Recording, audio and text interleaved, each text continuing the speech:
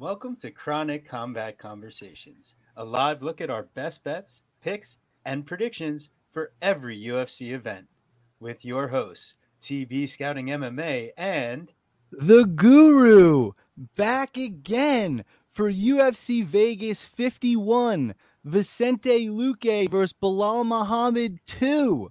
Also known as UFC on ESPN 34. Looking to bounce back, man. This is a really exciting card, but from my opinion, a very tough one from a betting perspective. So we brought in one of MMA Twitter's finest. You can find him way up on the rankings in Bet MMA.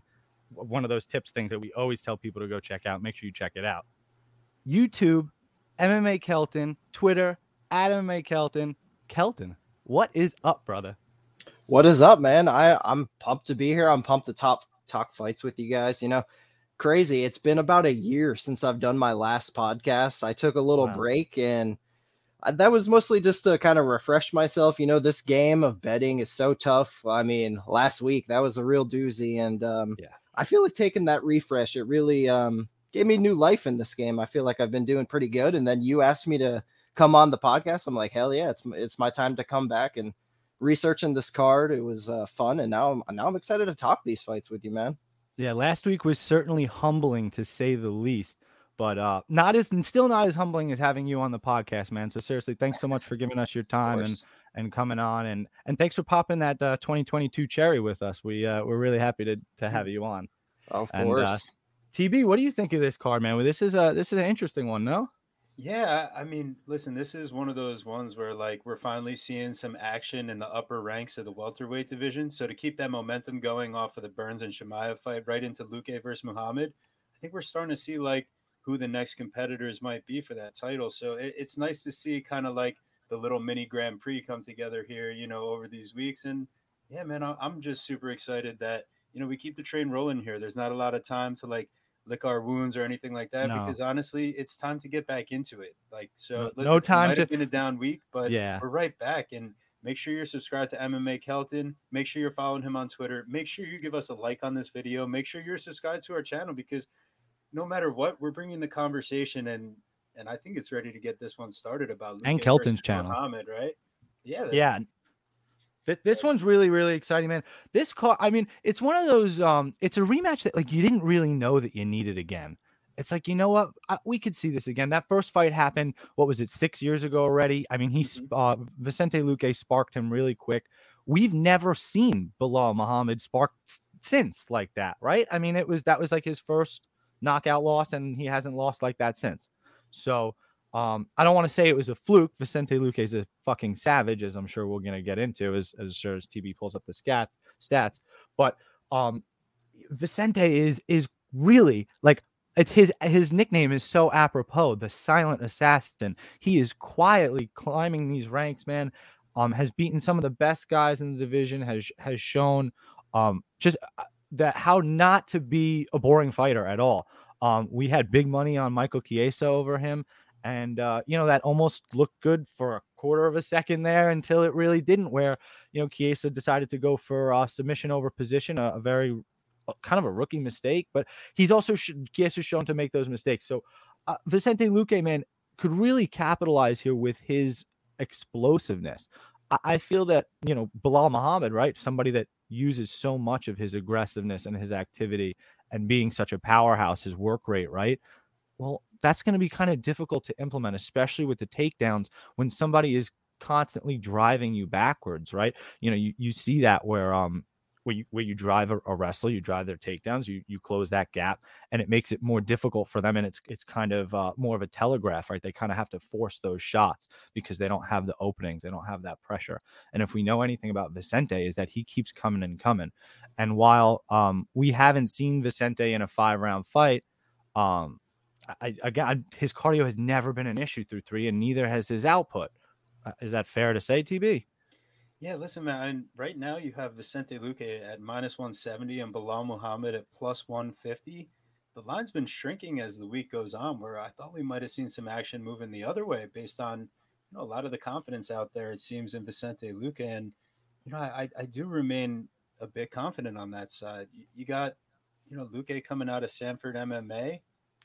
I mean, he's training with a lot of the great grapplers and wrestlers they have out there. And, you see it maybe not so much in the initial takedown defense, but he is always going to fight to get back to his feet. I would say one ththing I'm a little concerned about. You see, Bilal Muhammad has 25% control rate in all of his fights. We are in the small octagon, and Luque has given up about 18% control over time. So it's not like he hasn't been able to get like takedown or anything like that. But yeah, I mean, geez, this one's just like super exciting, and I do think that we are going to see this play out a lot further than the initial one went. So Vicente Luque at -170, there might be some interesting things to tie into that. But Kelton, where are you sitting on this fight? Man, so if y'all have been watching me for a while, I have always been a huge fan of Bilal Muhammad. I think when it comes to things like hard work, fight IQ, cardio, like Bilal Muhammad has all of it. Super well rounded. He's got good boxing. He's got great pressure. He's got good wrestling. He's got good grappling. Like Bilal Muhammad has almost everything you want in a fighter. My only gripe on him, I wish he was a little more athletic. He's not the fastest guy in the world. He's not super explosive. I think that showed in that fight against Leon Edwards, where Leon's hand speed in his boxing, it was just a notch above. And I don't want to say Bilal Muhammad is hitting a ceiling here at the top 5, but at this point, it's going to be hard for him to win fights. However, I do think he can win this fight against Vicente Luque.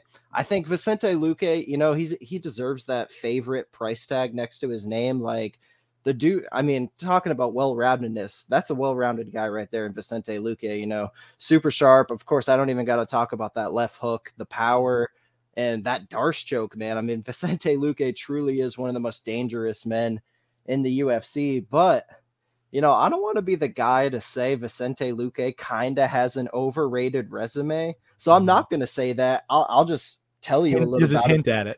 yeah, I'll just tell you a little about his resume. Like sure. In recent years, like we're talking 2 wins over Nico Price. All right. Brian Barberena, which guys, that was a war in which like he could have easily lost that fight had he not got the finish very late. Mike Perry, another fight where it was a war. He easily could have lost that fight. Derek Krantz, who I don't even think is in the company anymore, got dominated by Stephen Thompson. Nico Price again. Randy Brown, who I like, but I mean, we're not talking like a elite talent there. Tyron Woodley, who was in the I believe the 40s stages of his career at that point. And Tyron Woodley fight. Yeah, and Tyron Woodley had moments in that fight. And then Michael Chiesa, Michael Chiesa is a great win, don't get me wrong, but again, there was flaws shown by Vicente Luque there. It wasn't really about what he did right. Like you alluded to it, Michael Chiesa made a mistake there. He went submission over position. I thought he could have easily rode out the rest of the round. Who knows how the rest of the fight would have gone, but I don't know, man. I feel like my boy Bilal, if he doesn't get knocked out, which listen, that's a complete possibility. It's happened once, which I don't think I got to say though. Like that fight that happened 6 years ago, we can't really look at that as an indicator of what's going to happen here. And funny enough, we actually have a rematch earlier on in the card where their first fight was even longer than the 6-year difference between this rematch. We'll talk about that one later. It's so crazy, but yeah, so I'm with you guys. I think the line is going to go towards Luque's way. And like, if fight day comes and Bilal Muhammad's got like a plus 175 next to him, I'm going to be very tempted to take that shot. I've bet the guy so many times before. Why stop now? The problem is though, just don't get knocked out.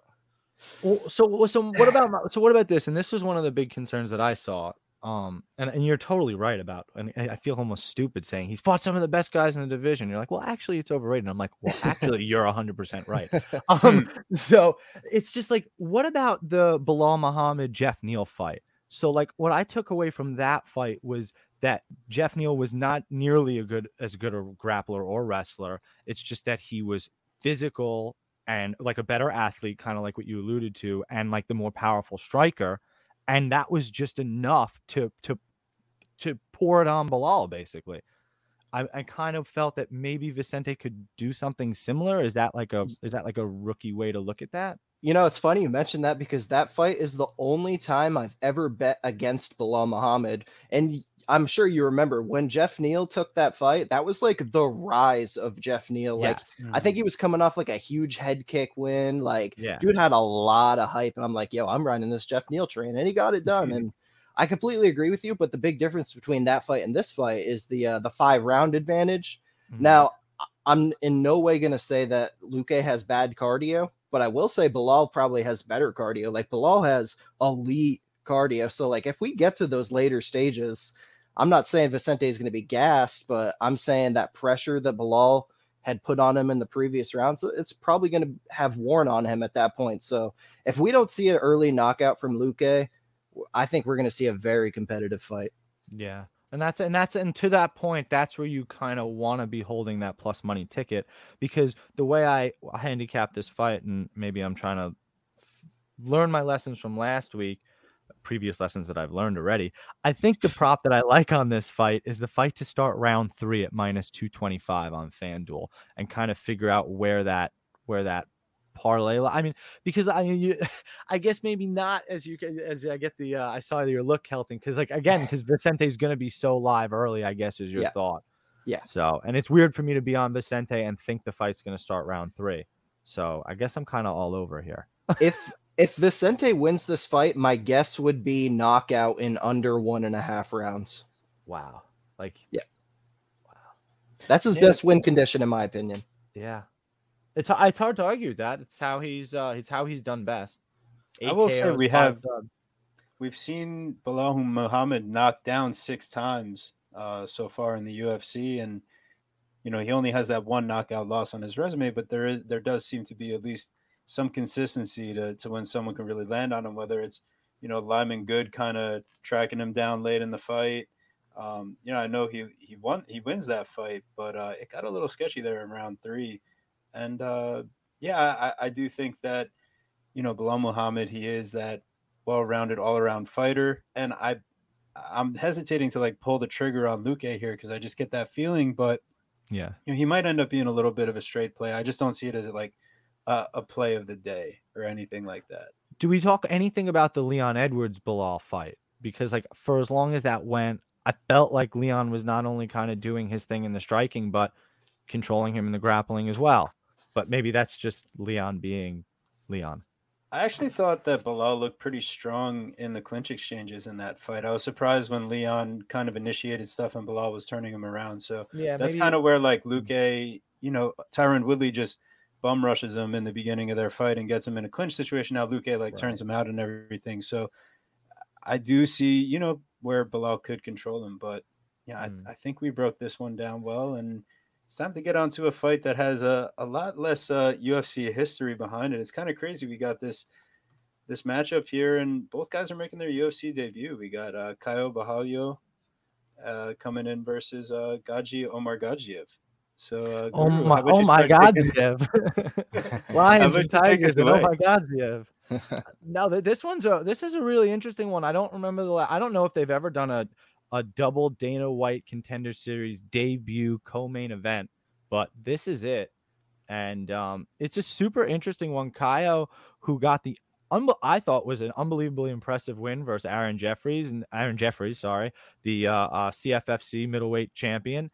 And he didn't get the contract. And I made sure to rewatch it, and I made sure to go back and rewatch the end interview with Laura Sanko, and Laura Sanko asked why, and she's just like, just not really feeling it. Next time, kid. It's like the most random answer. It made no sense, but he gives him another shot 3 weeks later, up a weight class, and the dude doesn't go to decision. He makes a quick work of the guy, gets himself a contract, and gets himself this shot here versus a fellow Dana White Contender Series guy in Omar Gadzhiev, who's seems to be an interestingly well-rounded fighter. Switch stances, very wrestling dominant, good top control, right? Likes to grapple. Trains at MMA Factory with Fernando Lopez. I feel like that's kind of where it ends, though. It's kind of interesting to know. I don't really know too much about him. His his record seems a little sketchy to me. One thing that really stood out, he's got like a win. The guy was 18-7. Okay, great. But it was like 1 minute in and he like refused to keep fighting. I read like something not good there. I don't know. Seems kind of sketchy. And he's got the favorite tag. And I don't really know why, because I know, like, I may not know a lot of things, but I do know that this Aaron Jeffrey commodity is something. And I know that Kaio beat him fair and square at his game where he's best. Like, so to me, again, that really does mean something. And then the warrior status 3 weeks later, up a weight class, no fear, no like chip on your shoulder, but not like that animosity where fuck you, I'm not going to do it. Like, I'll prove it. And, thank you for the opportunity. And here he is, the nerd with the Clark Kent with the neck tattoo. I don't even know what's happening. I'm taking a shot on the dog. Dog or pass for me in this spot, just based on a ton of question marks. I'm not sure that I'm running to bet my car on it or anything, but I'll take a flyer on it, especially for co-main event. TB, Kelton. TB, what do you think? I mean, Bahalio at plus 110, Omar Gadzhiev at minus 130.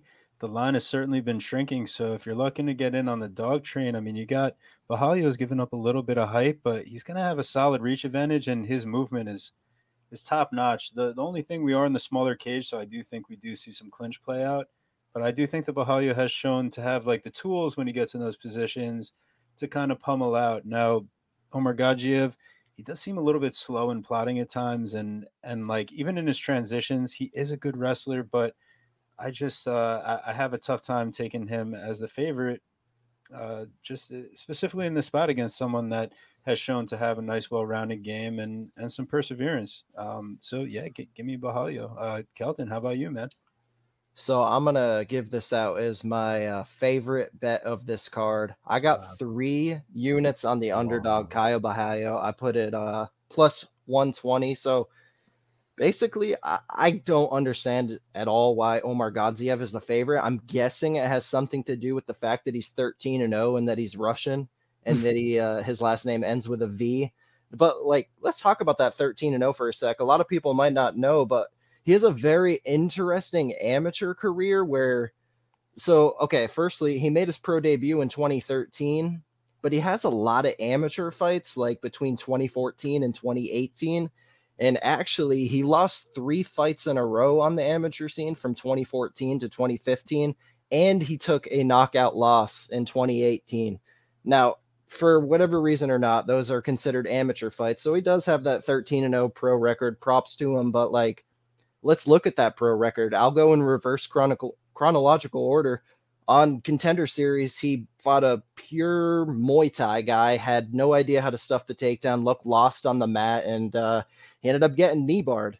Fight before that, he fought, on paper, a 7-0 guy, which, yeah, he's a 7-0 guy, but the kid was like 20 years old. He didn't look comfortable there at all, and someone referred to that fight to me and was making a case for Omar Gadzhiev, and they're like, yeah, Omar Gadzhiev can push a hard grappling pace for 15 minutes. And I replied to him like, bro, there was nothing hard about that fight at all. There was zero resistance from this kid. And then fight before that, he beat a 6-4 guy on paper, but now that guy happens to be 7-13. And, Guru brought it up. There was a guy that quit a minute into the fight against him. I didn't see that fight, but like, bro, this is the kind of competition he's facing. Before that, 0-0 guy, 3-3 guy. The level of competition. 10-8, 1-1. Yeah, it's very, very concerning. Yeah, there's a 9-2 guy, but even that 9-2 guy is now 14-11. Oh my God. So like even the fighters that he beat that look good on paper, you look at their record now, it's like, yo, these guys are trash.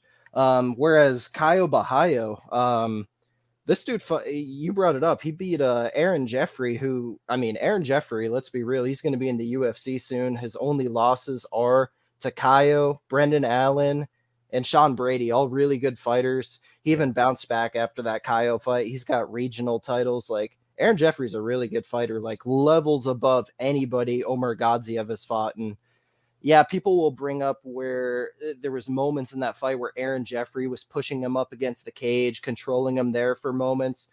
Aaron Jeffrey does that every single fight, guys. Like, he's a huge dude. He's a really strong guy. If you watch the fight, Caio really shut down everything Jeffrey tried to do to him there. Very frustrating. Yeah. Caio's got a judo background. I know he's a BJJ black belt, and not just a BJJ black belt, guys. So he's from Sao Paulo. So he's been running in the same circles as Damian Maia. He's actually been training under Damian Maia for 8 years now. So that'll just tell you the kind of level jiu-jitsu this guy. I'm not saying he's as good as Damian Maia, but you get what I'm saying. The guy's got good jiu-jitsu. My main point here is these guys that Omar Gadzhiev has been wrestling and grappling have shown zero resistance, and that's just not what we're going to see from Caio. He's probably going to stuff the majority of takedowns if he does happen to get taken down. He's not going to be a fish out of water like these other guys. He's going to explode up back to the feet. He's a super explosive, athletic guy. Like, this is not going to be easy for Omar Gadzhiev whatsoever. I think he's massively outmatched in the athleticism department. On the feet, like Caio, sometimes Caio comes out and he's got a karate stance, and sometimes he's got more of a traditional mixed martial arts stance. I really think he just he bases it on the matchup. Like, he's a super smart fighter, guys. Like, even watching him in like these defensive situations against Aaron Jeffrey, he does everything right. Like, he is the hand fighting, all of it. The head position, the way he'll reverse the position and push him up against the cage. It really wasn't very impressive. Very well-rounded, very smart fighter. And I feel like on the feet here, I think he's got Omar Gadzhiev covered. I think he can stuff the takedowns. If he does get taken down, I think he works his way back up, and I think there's a chance he can find a finish here. I think he can win a decision over 3 rounds. He has a lot of decision wins. I mean, I like this guy a lot, man. I have no idea why he's the dog. Literally, the only answer I can give you as to why Omar Gadzhiev is the favorite is because he's got a 13-0 record next to his name, and he's Russian. Like, I seriously, I don't know how you can watch tape and come away with Omar Gadzhiev being the rightful favorite here. I just don't get it. It's really funny. Earlier in the week, I was like, yo, Guru, there's no way I'm betting this fight. Then you get down into the tape, you're like, oh, wait a second. There actually is an angle here. I'm always a little sketched out on these debut guys. I like learning more, what they look like under the bright lights. But, I mean, you saw Bahalio in that Contender Series spot twice, and then moving up weight and finding that finish. Yeah, I mean, I think I'll be throwing down here. Oh, geez. Throwing down. It's actually funny because I already did. Let's go. You sold me. So no, listen, I'd kind of seen it too, but the way that we had actually talked about it offline, you and I, Kelton. We were kind of talking about it. I was oh yeah, I'm kind of leaning that way, being tentative. I don't want to sound like an idiot when I'm talking to Kelton here before he comes on the show. And he's like, dude, that's my big play. I'm like, yes, that's what I was gonna say. But seriously, don't be surprised if you end up seeing some of Kelton's awesome plays kind of sneak their way, or kind of some sort of customized way into our creative way into our Bet MMA, because like I said, he really is one of the sharpest out there. So I won't call it stealing. I'm going to use the word inspiring. You inspire us to make the money. I like it. Whichever way we figure it out. But this next one's really interesting because I mean, I feel like Andre Fajalio, right? He's got that crazy where he's coming forward all the time, and he's got that, sometimes we call that invisible pressure at times too, where you're not always doing it with crazy output and strikes. It's the feints, and it's the marching forward as well. But he's got legit power, man. And they put him against Michel Pereira in his debut, right? So that shows you what they think about his explosiveness and where he is at in his MMA career. And then you see Miguel Baeza, right, who gets started off his UFC career on a decent note, beating Takashi Sato, which maybe not the biggest win. And then he's kind of fallen on some tough times where we had him in that Pons fight, and was 1-1 going into 3, and was really very much stuck in the mud. Pons showed that vet skill and really pulled it out, and then he fights Chaos Williams, and we were all over Chaos, man. And I guess it was 1-1 going into that third. I kind of thought Chaos was up, but didn't really matter. Slept him good, really good, and we haven't seen him since. So that's really the big question here, right? Can Andre Fajalio, the guy that kind of will either maybe lose by decision or win by round 1-2 knockout, can he get the round 1-2 knockout here versus Miguel Baeza, or can Baeza maybe stun on him with more of his dynamic striking and maybe a little bit more athleticism? I just teed that up, right? Did I do okay, TB? That's usually your job. Did I do all right? Yeah, I know you've been rolling along with it here, but listen, man, I think Miguel Baez at -170, Andre Fialho at +150 here. Yeah, I keep on leaning back to the Baeza side, and there's something that keeps on coming back from Fialho's tape on me is, I mean, this guy is a solid boxer. You know, he's got a really good 1-2. He's got the pressure, but he's very much heavy on the lead leg, and he's a little bit plodding at times as he cuts off the cage. And one thing that happens is he's a headhunter. Like, he legitimately does not throw any body head combos. Anything Fialho is throwing at you, you can basically see coming. Um, with a guy like Baeza, taller, a little bit skinnier than the shorter, stockier Fialho, you really want to be working his body to cut into that cardio, or throwing leg kicks, to slow down his movement. That's where Chaos Williams had a lot of success.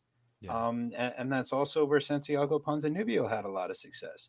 Working the full range of the body to fully, get attrition and slow down Baeza, because it's not like Baeza is getting knocked out round one. You see him and his resolve against Matt Brown. He gets the mouthpiece knocked out.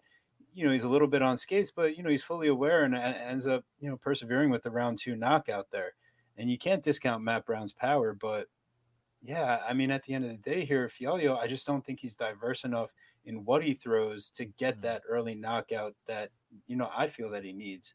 But, ultimately, I keep on thinking, Baeza has shown us that he will, leave that chin up in the air and get checked to get countered. And this guy, Fajalio, is a masterful counter striker, is the problem.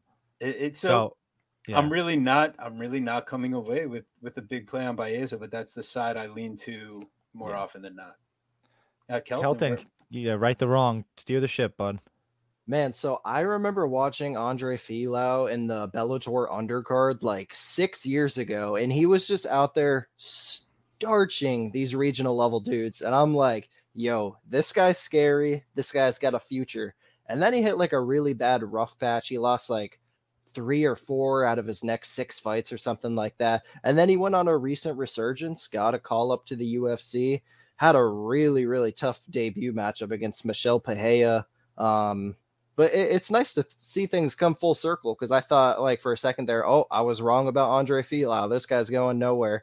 And then just like one nice resurgence, and you're back in there. You're fighting in the biggest organization in the world. So it's nice to see him in the UFC. Now, when it comes to this matchup, though, I think he's pretty outmatched skill-wise. And, like, I would have a bet on Baeza if it wasn't for one thing, and that's my concern about his – not just like his durability in general, it's just like his willingness to brawl when he doesn't need to. So it's like, it's not even just a chin thing. It's a fight IQ thing. So I can't in good faith bet Baeza here at that -170 number. If it was like -140, something like that, maybe, but I just got too many concerns. I mean, a guy with durability and fight IQ issues versus a guy who hits fucking hard and is scary. So it's like, yeah, this is a good fight to pass on. I just kind of want to see what happens. And on the side, if you want to bet Fialho, I feel like the way to do it is just to take the knockout prop. For me, though, it's just like I found long term, it's not a very good idea to bet on fighters banking on the KO when that might be their only path to victory. So, yeah, it's an easy pass for me. I'm excited to see what happens. So I'm a fan of both guys. No, it definitely seems interesting. And when you talk about that run, which is interesting, on that run, he had a loss to Chris Curtis in the PFL, which is interesting. And then his run that was good, right? He knocks James Vick out of MMA, I'm pretty sure. Then, and then, he beats Stefan Sekluich as well, who was like, we saw somehow make it to the UFC and was, I believe, promptly kicked right back out. So, you're right, suspect competition, but I think you highlighted it perfectly, as we kind of were beating around the bush a little bit in terms of it's a little sketchy, man. Baez is a little sketchy. So was there any prop? Is there any way to slice this pie? The degenerate, wants to find something. Nothing. Yes, it's for me at least, like, this is one of those spots where, like, if Baez is gonna win, it's going to be by breaking down Fialho. So overall, like I don't foresee an early knockout for him. Give me, that parlay that we love so much on DraftKings. Let's go Miguel Baeza and over 1.5 plus 130. Okay. What's the plus 130? Yeah, from a minus 170 to, if you think Fialho is going to have his most success early, and someone like Baeza that's going to be chopping him down with the leg kicks, kind of working from the outside, moving around a little bit, he can even mix in a little bit of that grappling if he wants to. I think he's going to have the advantage there too, especially, you see Baeza, he starts to wear, you see Fialho start to wear down from the body kicks and the leg kicks of Pereira because he's winning those boxing exchanges early. But then, yeah, I think if anything, if you want to, like spice it up a little, if you're on that Baeza side, that plus 130 to get it parlayed with the over 1.5, that's where I'm at. I like that. Yeah, that is. But the interesting thing, though, is again, because I was thinking about that too on some level. When you look at Baeza's thing now, he's got all these finishes early. I don't know. I guess he went to the Not in the decision UFC. Right, not in the UFC. Well, I mean, he's got one. I mean, his two of his fights have ended by finish in the UFC. Only one went the distance with Pons. Right, but Matt Brown was in the second round, and that's true. A more drawn out. Oh, I forgot about. I was missing Hector Aldana. I don't know why I missed that. I thought he debuted against Sato. I made that mistake too. Well, so what about this though? What if we went decision only? Miguel Baeza. It's the same price as Moneyline, minus 175. You just remove a finish from the table. Fajalio is not going to win a decision over him, right? Or like Kelton said, are we so concerned about his fight IQ he could drop a decision? So with that bet, if Fialho were to knock him out, it'd be a push, correct? Yes. Yeah, I don't mind that at all. Mm-hmm. And it's the same line, minus 175. Yeah. I just wouldn't parlay it because if you he don't does end have up getting knocked out, then your other parlay leg. No, you don't have to put. It's a money exactly. line. If you were even considering a play on Baeza money line, it's the same odds, and now we can just get rid of finish from the table. Even if Baeza gets a finish, it's a push, whatever. But we're not expecting that, as you kind of were inkling towards with the over 1.5 anyway. Right. Well, so I kind of like that. Yeah.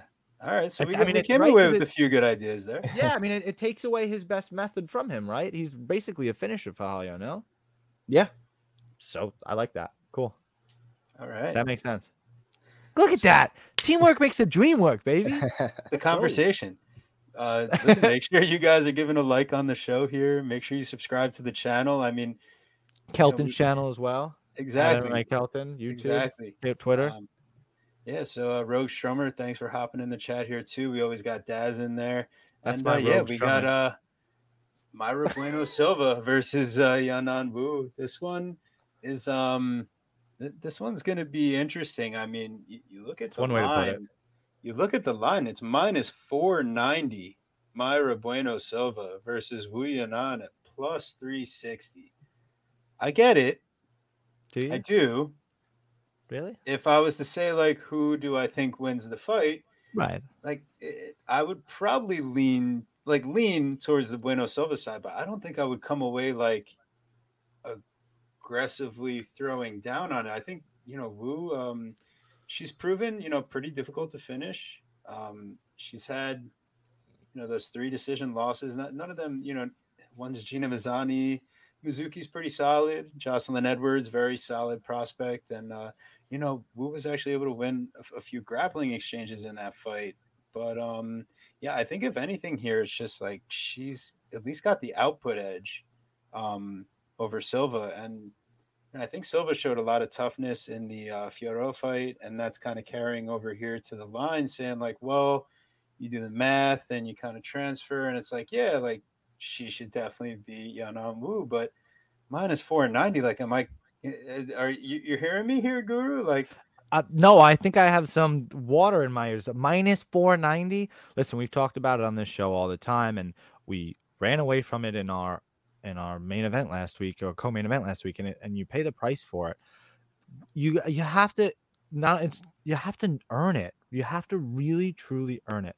If somebody fights close, and that's the way that they fight, you can't lay minus 500 on them, even if you expect them to win, even if you want to, whatever.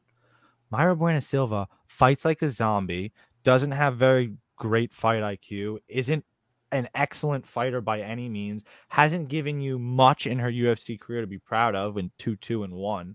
I did like. It's amazing that she's still in the UFC. Like, they put her up against Fiorot specifically because they knew that she'd be like, she wasn't just going to buckle over and she would be standing and banging. There'd be absolutely no grappling, which there was none of. As you can see, she's had whatever it was, 5-6 UFC fights, has not even attempted a takedown. So you know what she's going to come in here and do.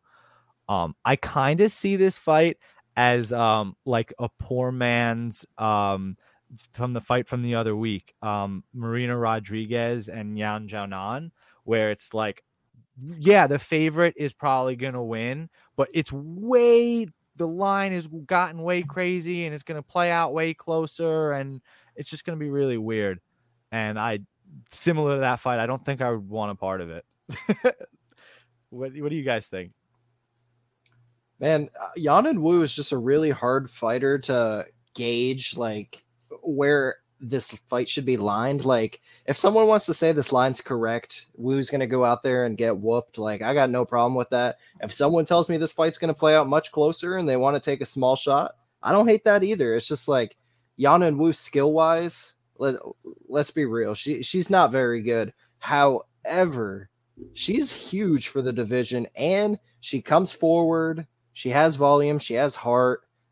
Yeah, I mean, if she makes this fight close, I can't say I'd be surprised at all. Mayra Bueno, she's been iffy for me. I mean, she clearly has the higher ceiling of the two fighters here. Like, she's strong. She's got some power. She's got some jits. She's got some boxing. Like, she's not bad at all. Like, she should be the favorite here, 100%. It's just a matter of whether or not you think that line's off. And I'm just gonna I'm off this fight. Like, this fight's not even in my mind. I'm trying to avoid it at all costs. Like, but if there was any move, like if someone pointed a gun at me and said, make one bet on this fight, I'm taking a small shot on the giant underdog just because, like, we're talking low level women's MMA. So it's a pass for me. But if you want to take a small shot on Wu, I mean, go for it. I just, you just look at the Buena Silva stats there, and I do wonder if they are skewed too heavily at all from the Fiorot fight. But I mean, when you're landing 3.8 and getting landed on at 5.2, and honestly, at the end of the day, Wu is, I guess, similar to at 4.5 landed and 4.8 received, and again fighting horrible levels of competition. It's impossible to really glean too much. Roegstrom, I don't have it in me to bet Yan Wanu. Yeah, after watching it defeated by Jocelyn Edwards. Yeah, listen, Edwards is long, lanky, tough for the division too. Has shown some grit on a couple short notice opportunities there. But you're right. There's really not much to glean at all. So I'm kind of happy to have a smoke break on this one. Sir. Yeah, I mean, here we go. We're into our next fight here. We got Pat Sabatini versus TJ Laramie. I mean, Pat Sabatini's got the 2-inch height advantage, a 4-inch reach advantage, and I just think, like, you look at the level of their regional experience, I just really dislike. I mean, this is maybe just me, maybe some other people agree, but TKO I feel like doesn't have the best level of opposition, and Pat Sabatini, I mean, CFFC. And this guy's, he's faced some guys with some really, really nice records. And you see Sabatini 31, Laramie 24. Sabatini, the black belt in jiu-jitsu. He's got the high school wrestling. He was in the Combat Sambo World Cup. He got a silver medal. I mean, this guy's got credentials all around the board. And when you see him on the mat, you just see how comfortable he is in any position and really what he's able to do. I mean, the one thing you notice so far in the UFC, the Jamal Emmers fight, he does get clipped pretty badly, but it's nice to see him recover. It's nice to see him, show the perseverance to fight to the positions that he's most comfortable in, getting from being mounted fully to, starting to get into an entanglement and get that leg lock game going. Whoa, Jaden Will. Oh, no. Entanglement. Oh, no. What have I done? But listen, this is where keep my wife's name out your fucking mouth. The guru is carrying away. But we got I mean, this is one of those ones where I sit here and I go, okay, this line makes a lot more sense. I know we missed a lot of movement, but Sabatini minus 490, TJ Laramie at plus 360. I'm just sitting out here trying to find my perfect parlay piece because Pat Sabatini's going to be in it. Guru, you feeling it? Listen, I'm not just feeling Pat Sabatini because he's a former CFFC fighter, and we're going to CFFC 107 this weekend. Can't super excited about it. But seriously, I've really enjoyed watching Pat Sabatini's tape since, watching him come to the UFC, watching those old CFFC fights, watching him get his experience and get up there, man. He shows incredible explosiveness. I know it's MMA, right? We talk about jiu-jitsu a lot. This guy's really, really, really good at jiu-jitsu, like really good, guys. And, that fight with Jamal Emmers, yeah, he gets clipped. But one thing we can say about Jamal Emmers is that he's fucking really good too, man. He's a top prospect in the UFC, one of those up-and-comers, somebody I'm very excited to see whenever he does get to make his return. Pretty sure his knee got literally like detached from his leg after Pat Sabatini took it home with him. And then you look at the other side of who he's fighting, and TJ Laramie, to me, all roads lead back to his grappling. Lead to him trying to shoot for a takedown, try to impose his will. Right, he's not trying to kickbox. He's not some stand and bang guy. It's not really his thing. You kind of watch him go into danger with Darrick Minner, right, and not survive that, getting submitted round 1 very, very quickly in his UFC debut. That was his first submission loss. He's got 2 round 1 KO losses to the same guy, Alex Morgan. I don't know who Alex Morgan is, but shout out him for knocking that guy out twice. And he's got a loss to a name that seems to rear his head a lot, Vince Murdoch, the tough fighter, and somebody that was not able to make his stamp into the UFC because, quite honestly, nice guy, just not really good enough to make it. So he does have a win over Charles Jourdain too. What is happening? What am I looking at? That's really crazy. So he's got a little bit of an up and down. That's his best win, obviously. Charles Jourdain, one of those guys that kind of, will choke or put himself in a bad position for sure. So it's actually not the most surprising thing ever. At the end of the day, I've spoken too much because I think Pat Sabatini gets a quick sub. What do you think there, Kelton? Yeah, with that TJ Laramie Jourdain fight, they were both like 19, 20, or 21 years old in that fight. When you're that young, the range of outcomes is so wide. So like, I don't even like to look into fights, that early in guys' careers. But anyway, I'm all aboard the Sabatini train here. I have him parlayed with somebody down earlier in the card in the prelims.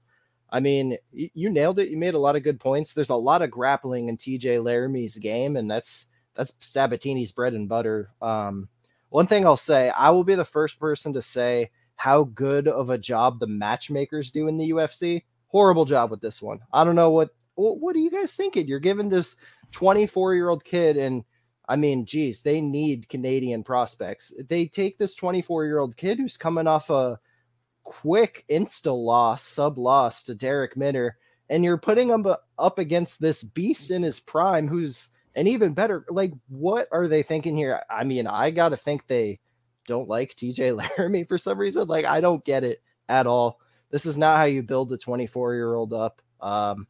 Yeah, I got Sabatini here. I even think if there was ever a fight for Sabatini to show off some possible improved striking, this would probably be that fight as well. Like, he's minus 500 here for a reason. Actually, minus 500 makes me sick. Yeah, I got in at minus 365, so that was a little better. I think it's going to continue to get steamed. Like, yeah, it's hard to see a path to victory for TJ. Like, he's a compact guy. He's explosive. So, he does hit hard. Y'all mentioned Sabatini's been tagged before. So I guess if there were to be a path to victory for Laramie, I guess it's to hurt Sabatini's standing. But like, again, it's like a level of competition thing. I completely agree with you. Jamal Emmers is a very good fighter. I don't see, I don't cut a whole lot of slack for a guy for getting knocked down by Jamal Emmers. Jamal Emmers is a good ass fighter, man. He went to a split decision with Giga Chikadze. I like Jamal. I think he's gonna, he's got like 25 fights. He's a very good fighter. This is completely different matchup here. Sabatini rolls. I'll say first round sub. Plus 175 for the sub compared to plus 120 decision. I like that sub number. That is very exciting. We probably have to play that. I'm so bummed that we missed out on that parlay line. But see, guys, we if you listen to the show, if long time follow the show, sometimes I'm like, oh, sorry to be those jerks that got down on the line movement. Guess what? I'm not that guy this week. So now, Kelton's the guy on the hot seat. Good job, Kelton. And now we're not. So it's not always fun to be on the outside, guys. So just I always going to remember this feeling and look to be better for next week for sure. Hell yeah. So that brings us to our late replacement matchup. We got Munir Lazzez, we got Terrence in Guru's lap versus Angelosa. This one, I mean, thrown together last second. Angelosa just fought XFC 4? A couple 2 weeks ago. Yeah, literally. That was a great card too. Such a fun little YouTube card to watch there. Shout out XMMA for doing that. I wish more promotions did that kind of stuff. Really awesome. I mean, super legit. And you got Lazzez at like a minus 215, and Losa's coming back right now. It's up on FanDuel, but not DraftKings yet. You got Losa at plus 172. What stands out is the size advantage for Lazzez. He's a little bit of a trimmer guy. Gets knocked out from body shots last time. Does Losa have that all-around game plan, or can he instill his wrestling?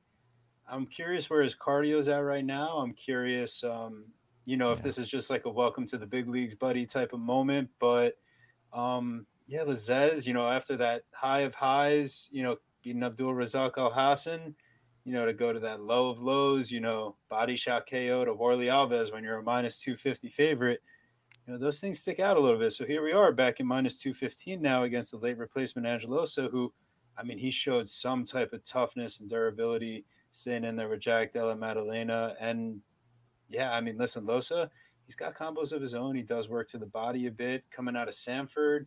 He's one of those guys that's really like calmed down his game a little more technical now. And, can we take him? Can we take him in this spot? I mean, I just don't. I don't love the Lazzez side, so much. Just it seemed like the pressure got to him in his last time out.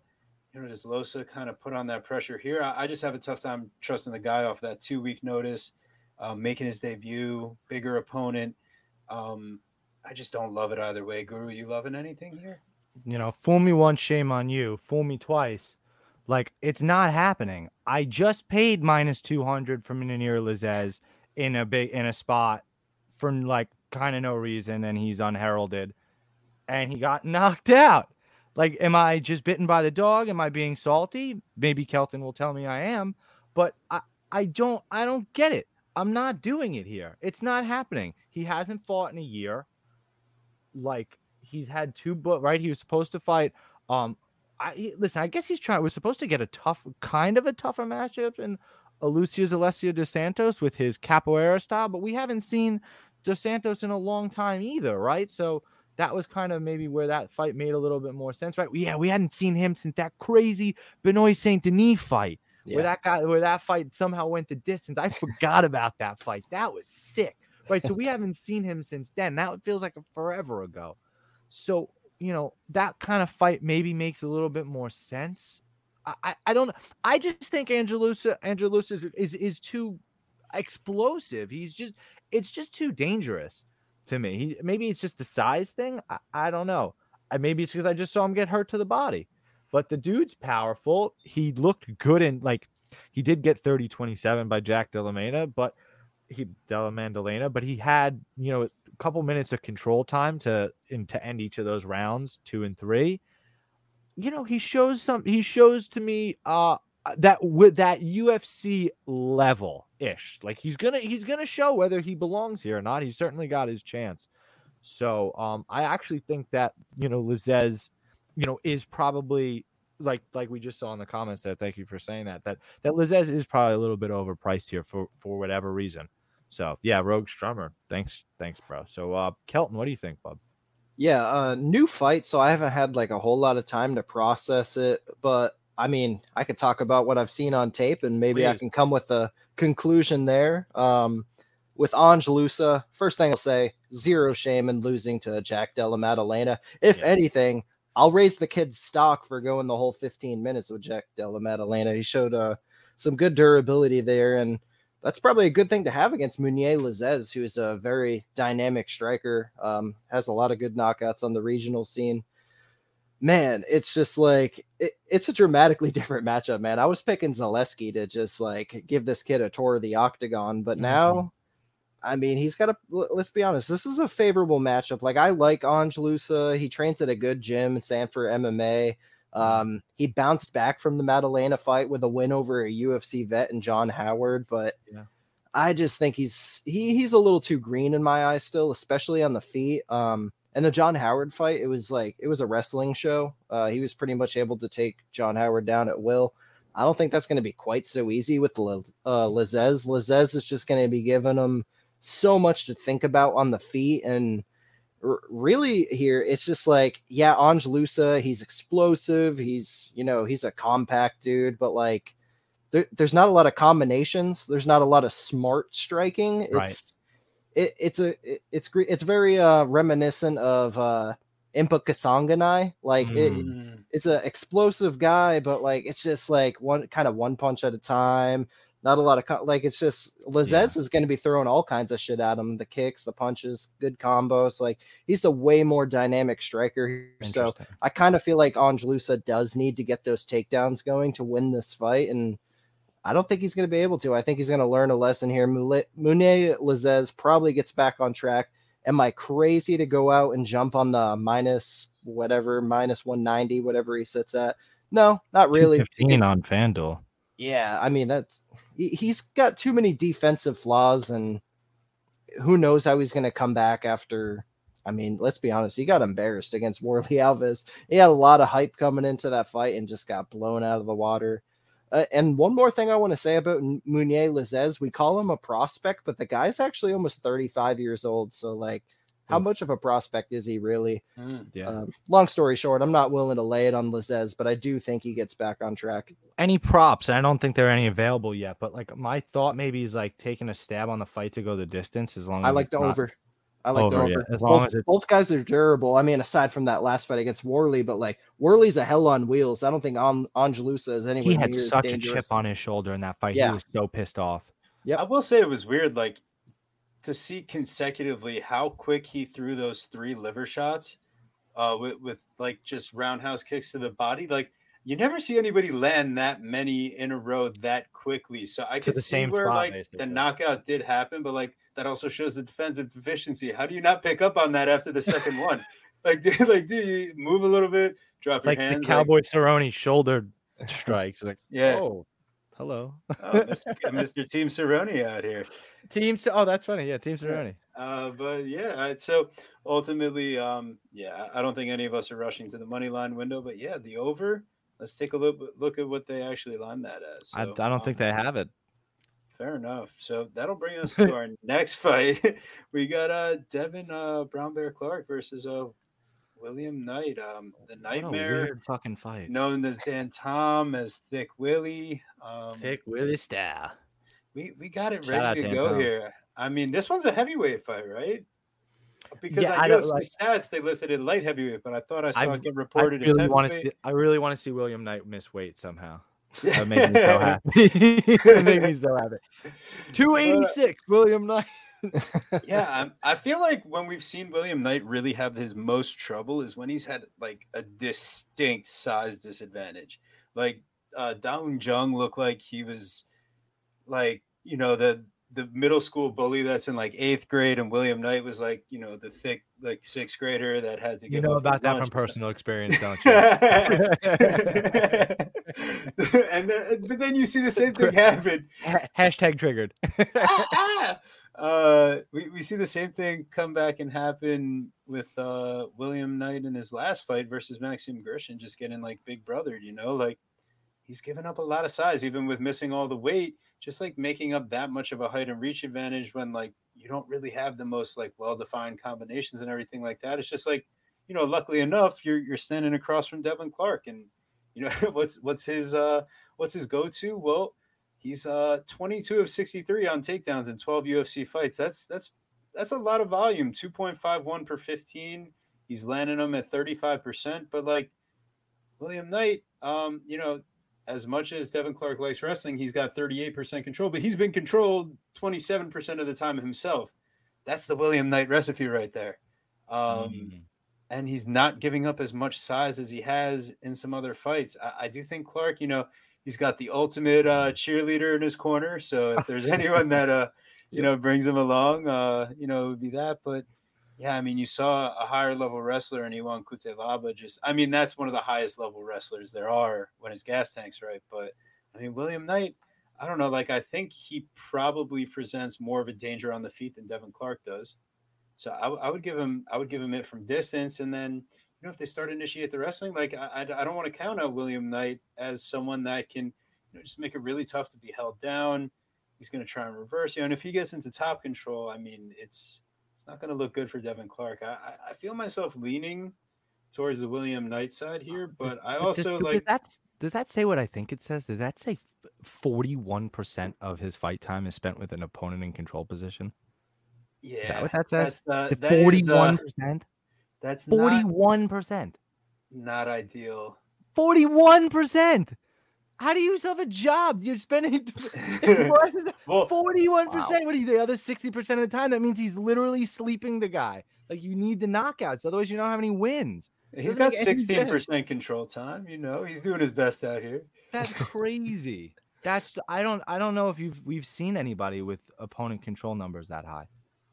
That Jung fight was not friendly, and he definitely also has been, held down a little bit here or there. But it's like the But to your point, is Devin Clark holding him on the fence? Right. But to your point, is Devin Clark, while he's a good wrestler, is he so technical? Is he so strong? Is he have such great cardio? Is he gonna hurt him on the feet and keep him down? What is it that Devin Clark does that is gonna stop this fucking mammoth? And I don't know, you're maybe talking me into it, because I don't know. I really truly don't have much intelligent to add on this fight. I've never really had a good read on William Knight. I'm just confused. -170 Devin Clark and +150 William Knight. That's interesting. That's where I'm kind of all right.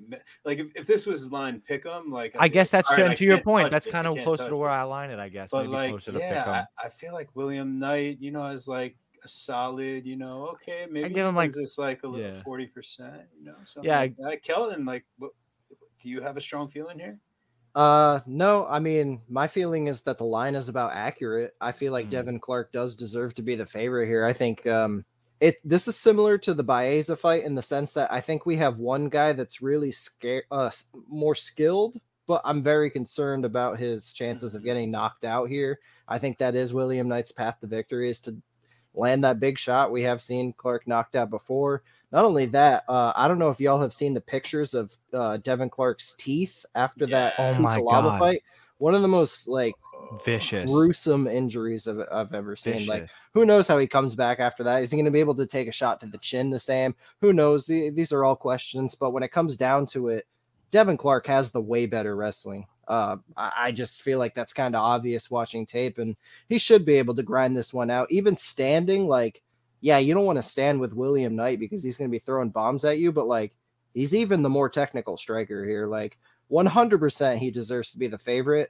I'm just not crazy about laying the price on him because, I mean, early on, William Knight's going to be hell on wheels. He probably will have the energy to stuff the early takedowns, and he's going to be throwing heat. I know he wants to come back with a win too, because it's been a tough stretch for William Knight. He probably has a chip on his shoulder after missing weight and not looking great in his last one. So this is one where I kind of want to see weigh-ins before I make a super confident pick. But one thing I'll say, I've been making some DraftKings lineups and picking underdogs for this card. William Knight's got that knockout ceiling. So I don't know if y'all play DraftKings, but man, for me, I think Knight's a good DraftKings play. But interesting. Clark will be my pick. Well, that's super interesting. He probably can get it done. I just think when you look at that line, William Knight by KO at +350, I'm rubbing my eyes. I'm like, what? That's steep. And then if you can get William Knight at +150 money line, or you can get him +165 KO or decision, that's basically the same thing. So you kind of get an extra 15 cents because he's not going to submit Clark, right? That doesn't. Yeah, I don't. Yeah, I So don't see that necessarily in the cards. yeah, so that's fair, but you're probably that's a weird fight. That's Yeah. a weird fight. Yeah, brings us right along to Another one of crazy those. weird fight. Yeah. This is why we got you, Kelton, because this card, man, this is like landmine city. We got. Hey, I can hype this one up if y'all want. No, Let's for sure.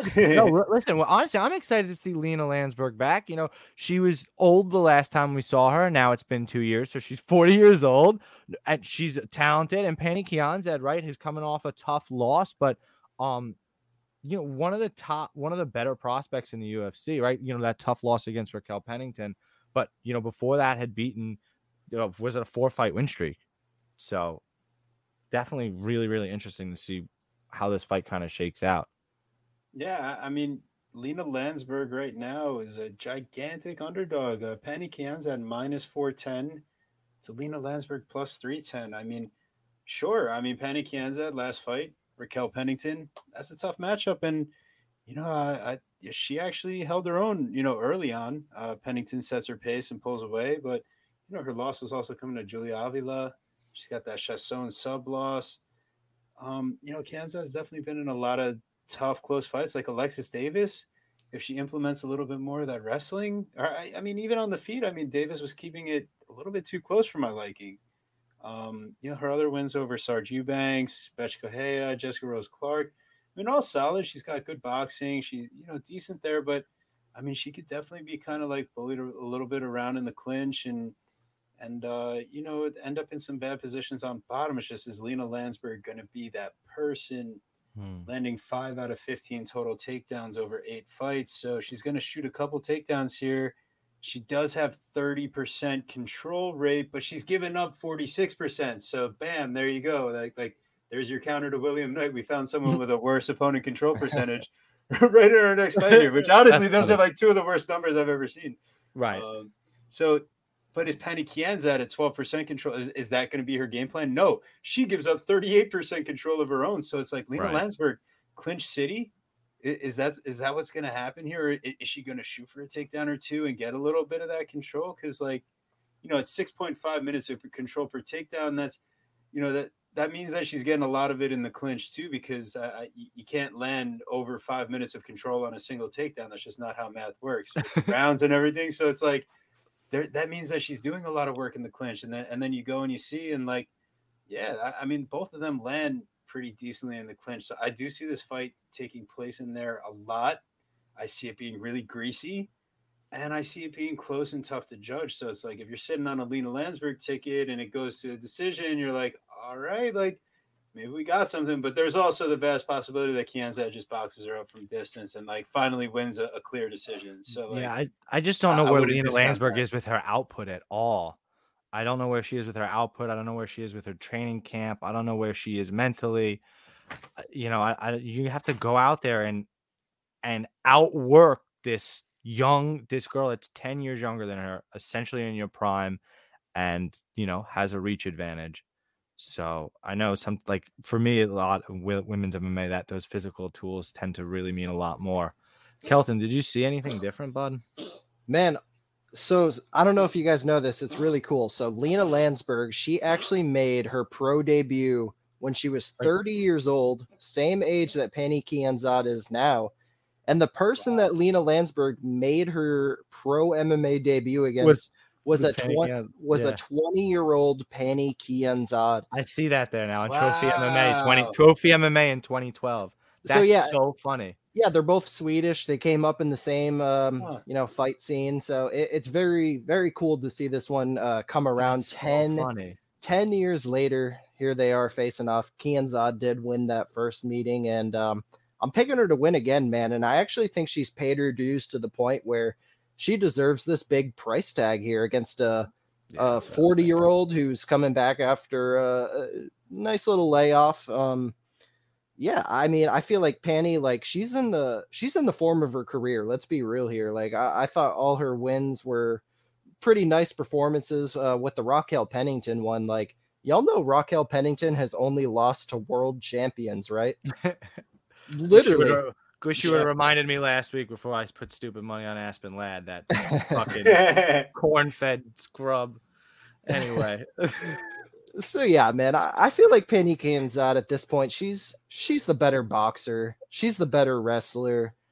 And I kind of feel like she wins this fight wherever it goes. Like, yeah, I know Lena's the clinch queen, and that's probably where she does have success, if she does have success here. But I got Penny. I got the younger fighter in her prime. It's going to come full circle. She's going to beat Lena Landsberg in Lena's pro debut. And I think she puts Lena Landsberg into retirement. Wow. Full circle of life. Yep. I kind of liked Penny Kianzad as well. Just from what you've seen from her on the tape, she should be better everywhere. No, I'm not dying to go out there and lay minus 450 on Penny, but I think she deserves that line. That's fair. I think it's that gut feel, like I'm so scared to lay someone at that price. I'm doing it on Pat Sabatini, so sack up, young man. Like, I sack up, young man. So yeah, I mean, but nah, I played devil's advocate a little bit, but yeah, Penny Kianzad should be the winner in this fight. So next one here, got our buddy Rafa Garcia coming off of his first UFC win versus Jesse Ronson. Coming off a nice little suspension. A nice big ass suspension, 20 months for steroids against using again Nicholas Dalby. That fight, I barely even remembered that fight. He he clobbered that fool. Like that was going close. All of a sudden, steroid punch B, and he's like, oh, and he just like spazzed out and went to sleep. I was like, oh my god. Only knockdown in his UFC career. Yeah, and then he ended up submitting him. There was a choke out, but like he was knocked out, and then the ref's like, no, keep going, it's fine. And then he choked him out. But Jesse Ronson, man, is that guy in that respect. Like, he likes to grapple, but he also legitimately has fight-changing power. Like, we talk about power punching, 4-ounce clubs in MMA all the time. But this guy really, really does have fight-changing power, and you've seen it in multiple fights. You see him scramble in reverse positions. You see him get sub wins. I mean, he's a handful to deal with. Scrappy is really kind of the word, and Rafa Garcia, I guess, is kind of fairly scrappy too when you kind of break down to it. But the thing you saw with Rafa Garcia, especially in that Grutzmacher fight, right, is like, does he fade? What's his deal? So, kind of an interesting fight. I especially with where the line is, I thought it was pretty fair in terms. I think maybe they're disrespecting Rafa a little bit just because, again, Jesse hasn't fought in a while. So that fight's kind of at even money. And I think I was talking to Kelton offline about it. And I think I hate to steal that out of your mouth, but I think if Garcia dips to some dog price, you kind of have to take a shot on it because he's the more active guy. So even though this is totally painted red in the stat department here, I think that Garcia has a decent chance in that. Jesus Christ, look at that. Yeah, I think a lot of that comes from the 3.5 strike landed to 5.4 absorbed for Rafa. That's brutal. What were you going to say, TB? Well, I think a lot of that comes from his debut fight against Nasrat. I mean, right. we give him a little credit for, walking him down and stuff. I mean, the dude was also getting pieced up. He was. But yeah, he showed the durability, and then gigantic favorite over Grutzmacher, and kind of drops the ball there off of, Grutzmacher grits, dude's gritty. He grinds it out. He puts together like a real high pressure, high volume approach. And Garcia wasn't loving it. Then he gets that green debutant in Natan Levy. Right. Not really the best grappler. He's kind of the striker. Yeah. Grinds him out. So you look at the stats of Garcia overall, 12 of 27 on takedowns over 3 UFC fights. So it's not just the Natan Levy fight. We saw him land takedowns on Grutzmacher. It was just he couldn't do much because he was getting attacked off his back there. So Jesse Ronson, he's going to bring that same type of idea, right? But he's also been controlled 38% of the time. I mean, there's a reason why Ronson's lost. What is it? You're taking 7 decisions in his career. Well, that's interesting because you're taking his first UFC stint where he had 3 straight split decision losses, right? One of which to Kevin Lee. That is fair. And then Trinaldo so those UFC stats. Yeah. Okay. All right. So those stats are a little. So the stats, not that they aren't misleading, they're just They're just from like they're just from their his first UFC stint. It's kind of tough. That's true. I'll give you that. So without leaning on the stats, I mean, yeah, I do think that if Garcia is able to kind of use his pressure in wrestling, it would be great. But it's tough to trust that gas tank. So Ronson is going to be live here the entire time. Yeah, Kelton, what are you thinking, man? So usually there's certain spots where like I feel like I just have to bet things on principle, and one of those things is there's two things in this fight. I don't have the numbers right in front of me, but I'll tell you right now, when a guy has a 9-year or more age difference, usually that person wins more often than not. That and the fact that an older guy coming off a steroid suspension usually happens to not work out. Now, there's been tons of cases where like younger fighters, they'll pop for something, they'll come back, they'll look great, but like when you see the older guy take a steroid suspension, like usually it doesn't work out in the future. And maybe those steroids are what gave him that resurgence in the PFL, man. I don't know how much y'all watched of his PFL career, but he looked jacked. Yeah, he looked good. He looked good. He looked good. He looked really good. But like even in the PFL, like I'll point out to the Natan Schultz fight. Shout out to him. He's a good fighter in the PFL. Fighter. Could easily be in the UFC. He controlled Bronson pretty well in that fight. Like he did what I think Hoffa should do here in like heavy wrestling approach. Like Schultz, I mean, he did a great job with it. Ronson slowed down. It was pretty much like after the first round, it was I don't want to say easy going, but like there wasn't much resistance. Like I know people will point out that Hoffa has slowed down, but Ronson has slowed down too. And who knows how that cardio will look off the steroids. So it's like I'm very interested in Hoffa, especially if it happens to hit plus money. Like, guys, I get it. He lost to Gritzmacher, but let's be real. Gritzmacher is an awkward matchup. Like, the dude is thick as hell. He punches hard. He's physically strong as shit. Like, he's awkward. If you're a young fighter with not that much experience, he's not going to be like some kind of rollover. I know he was for Alex Hernandez, but that's like a completely different matchup. Plus that Alex Hernandez fight, Gritzmacher was off for like 3 years too. So got his feet back in the water, looked good against Hoffa, and you know who else bounced back? Hoffa. He got back in the win column as well. He got the confidence back. So I'm going to take the fighter with the 9-year age advantage. I'm going to take the fighter who's not coming off a steroid suspension. Give me Hoffa Garcia by decision via wrestling. Yeah, I honestly, when I saw the line, I thought it was like, I thought it was a little disrespectful to Hoffa. I kind of thought it'd be like minus 150 to plus 125 kind of thing, like close. But to see it pick him is very strange to me. Yeah, I feel a lot more comfortable with my leaning of Garcia minus 110 now with that breakdown. Kelton bringing the heat. Listen, that's why we recruited this man. We needed the heat. Let me tell you. Facts, big facts. Make sure you check him out. MMA Kelton on Twitter, MMA Kelton on YouTube. So sure you guys are already give that following. Man a follow. Hop away from our show for a sec. If you're not somehow already following Kelton, get back out there Appreciate that, guys. Of course. Appreciate while you guys are here, hey, make sure you're throwing us a like on this video. Make sure you're throwing a little subscribe on our channel here too.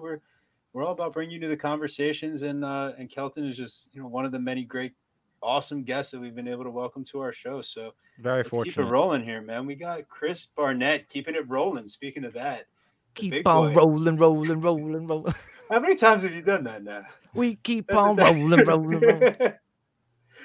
We got Chris Barnett, the Beast Boy, versus Martin Buday.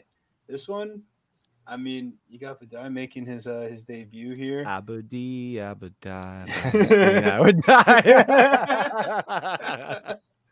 But oh man, Guru bringing all the throwbacks here. But yeah, listen, Barnett. I mean, let's put it this way: this dude was going strike for strike with Mr. I'm on the way out, John Vellante in his last fight. Had a meatball sub on the way walking out to the octagon, my guy.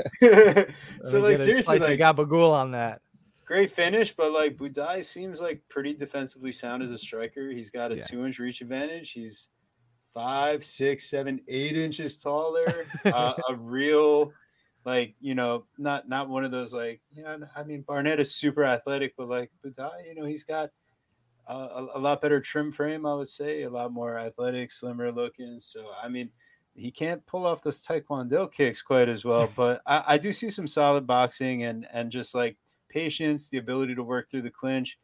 Budai isn't necessarily one of those guys that I think is ever going to like contend for the title or anything like that. I just think if you're like a legit heavyweight at like USC level, and for someone that was fighting at an octagon, like those are some real opponents that he was facing out there. And it's nice to see, okay, now he gets his UFC debut off of a nice, round one knockout on Contender Series.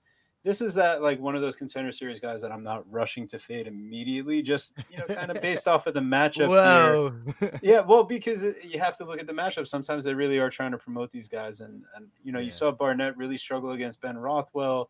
I know it was on a short notice camp. He gassed out a bit. He dives into a sub there. He gave up. It's a lot easier against blown up middleweight John Vellante to put on a little bit of a show. I don't think he has any huge distinct advantage in this fight.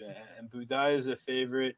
I mean, he should be good. So that's where I'm thinking like the minus 220, and you parlay that with our buddy Pat Sabatini. And yeah, I mean, I think that could end up being something I play, but it is minus 135. So we like our plus money around here, Guru and all that. So we'll see what we end up doing here. Guru, Yeah, what are you thinking on this fight? I think the word you used, I'm not as always as observant as you, but what you said so perfectly and was exactly what I picked up on watching what I saw from Budai is he is very defensively sound. He seems like a well-rounded, fairly diligent fighter.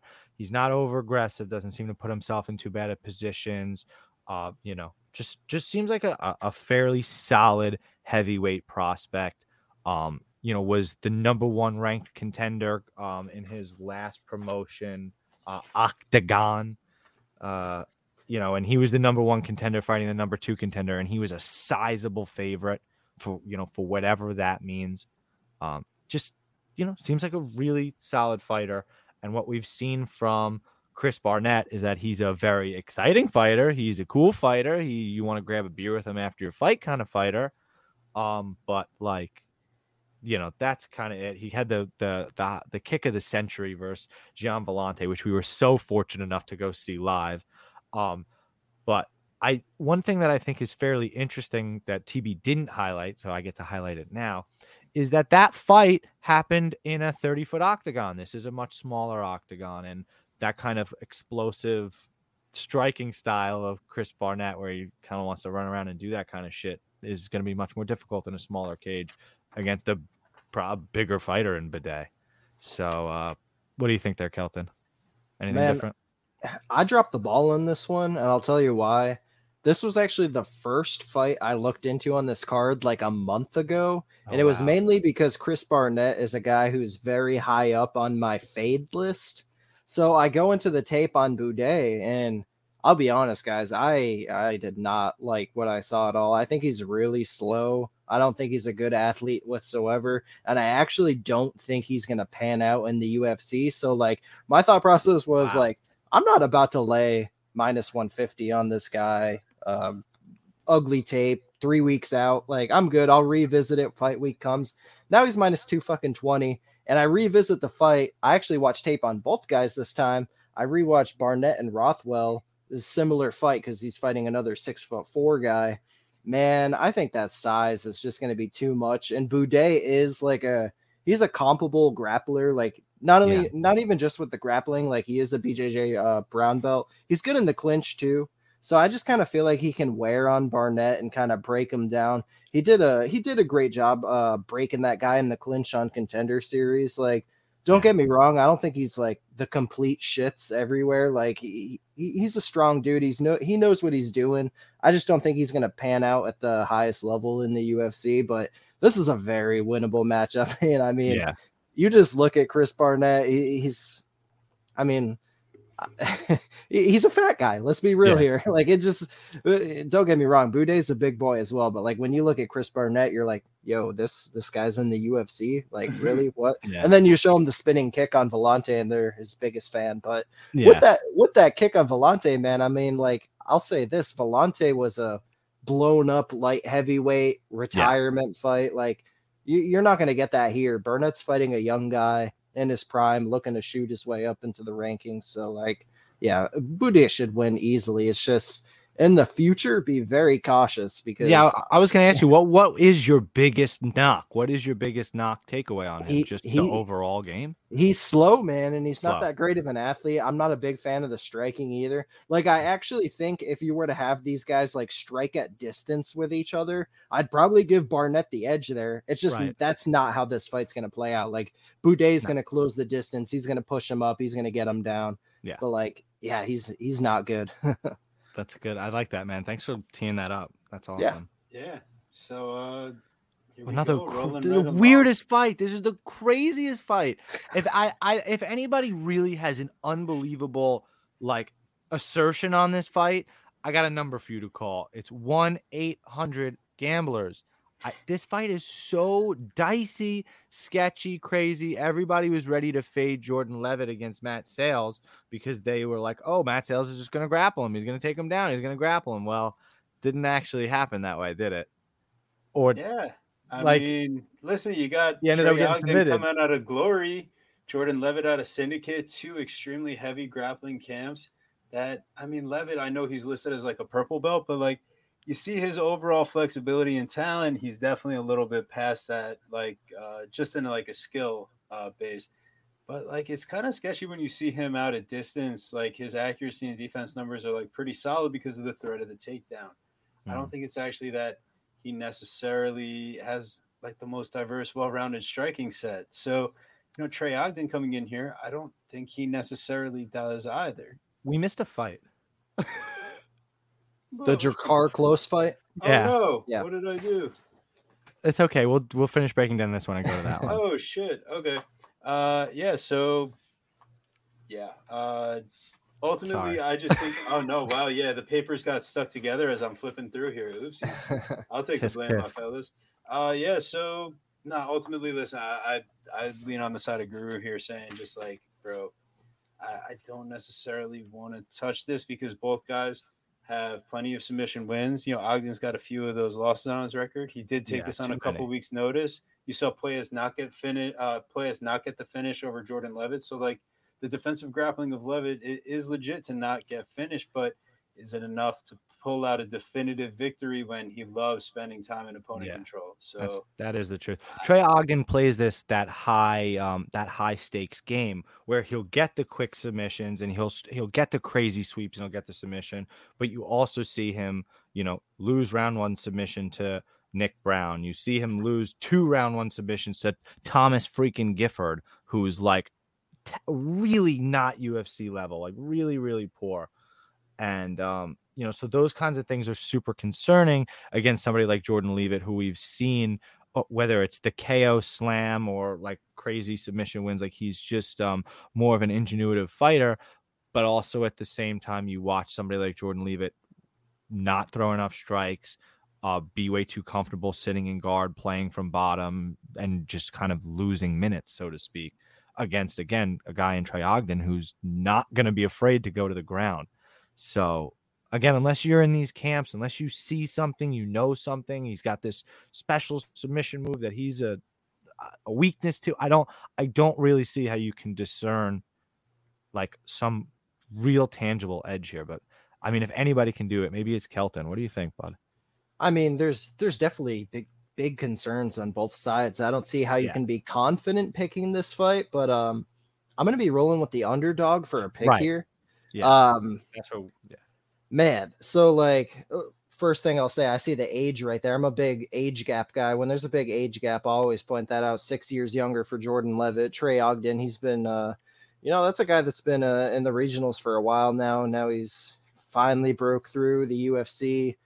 But like, dude, going back and watching this guy's career. So like, you mentioned those sub losses and how 2 of them were to Thomas freaking Gifford, who is not good at all. So like the first fight, so this dude will be outstriking Thomas Gifford, dive straight into a guillotine.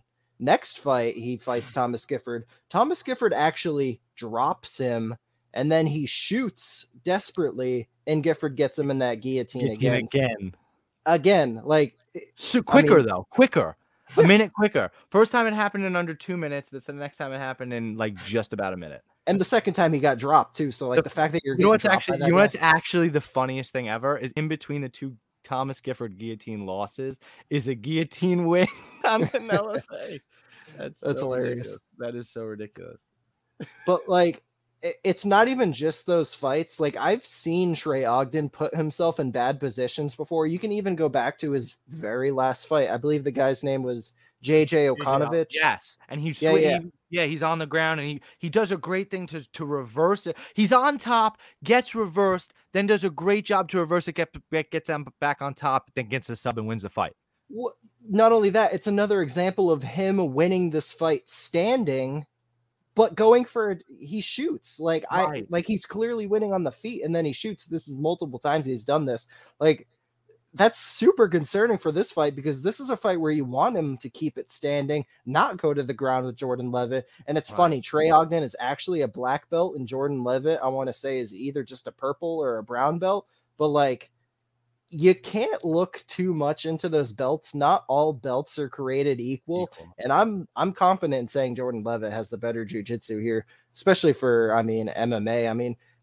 Ogden's been subbed a shit ton, man. That's highly concerning against a tricky guy in Leavitt. So although I do see why Ogden is the favorite because he has the striking advantage, I believe Leavitt is super limited by his athleticism. He's not a good athlete at all.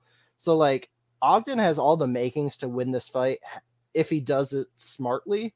But like going through and doing my research, this guy doesn't fight smart. He engages in grappling even when he's winning on the feet. So I'm going to say Ogden has success striking, does what he's done many times before, and that's shoot. And it's ultimately going to lead to Jordan Leavitt comeback sub win. I'll say round 2. And I'm not so much interested in the Leavitt money line. It's only like plus 110, plus 120. And like I said, I get why he's the dog, but I don't have the line available yet. But guys, Jordan Leavitt sub, I see sitting out there at like plus 325 in some places. Plus 350 on DraftKings. Let me go smash a little something on that real quick. That right there is Jordan Leavitt's path to victory. I don't see him winning a decision here. I don't see him knocking Trey Ogden out. It's going to be Trey Ogden makes a mistake and Leavitt subs him, or Trey Ogden wins the decision, in my opinion. So as soon as that line is available to me, if I get anything near plus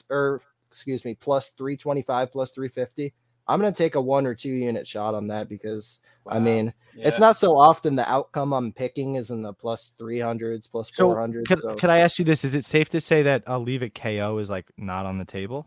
No way. The guy's got pillow fists. I believe the only KO win he has is the slam against Matt Wyman, and that's like a 1 in a million thing. So Leave It by submission decision plus 140.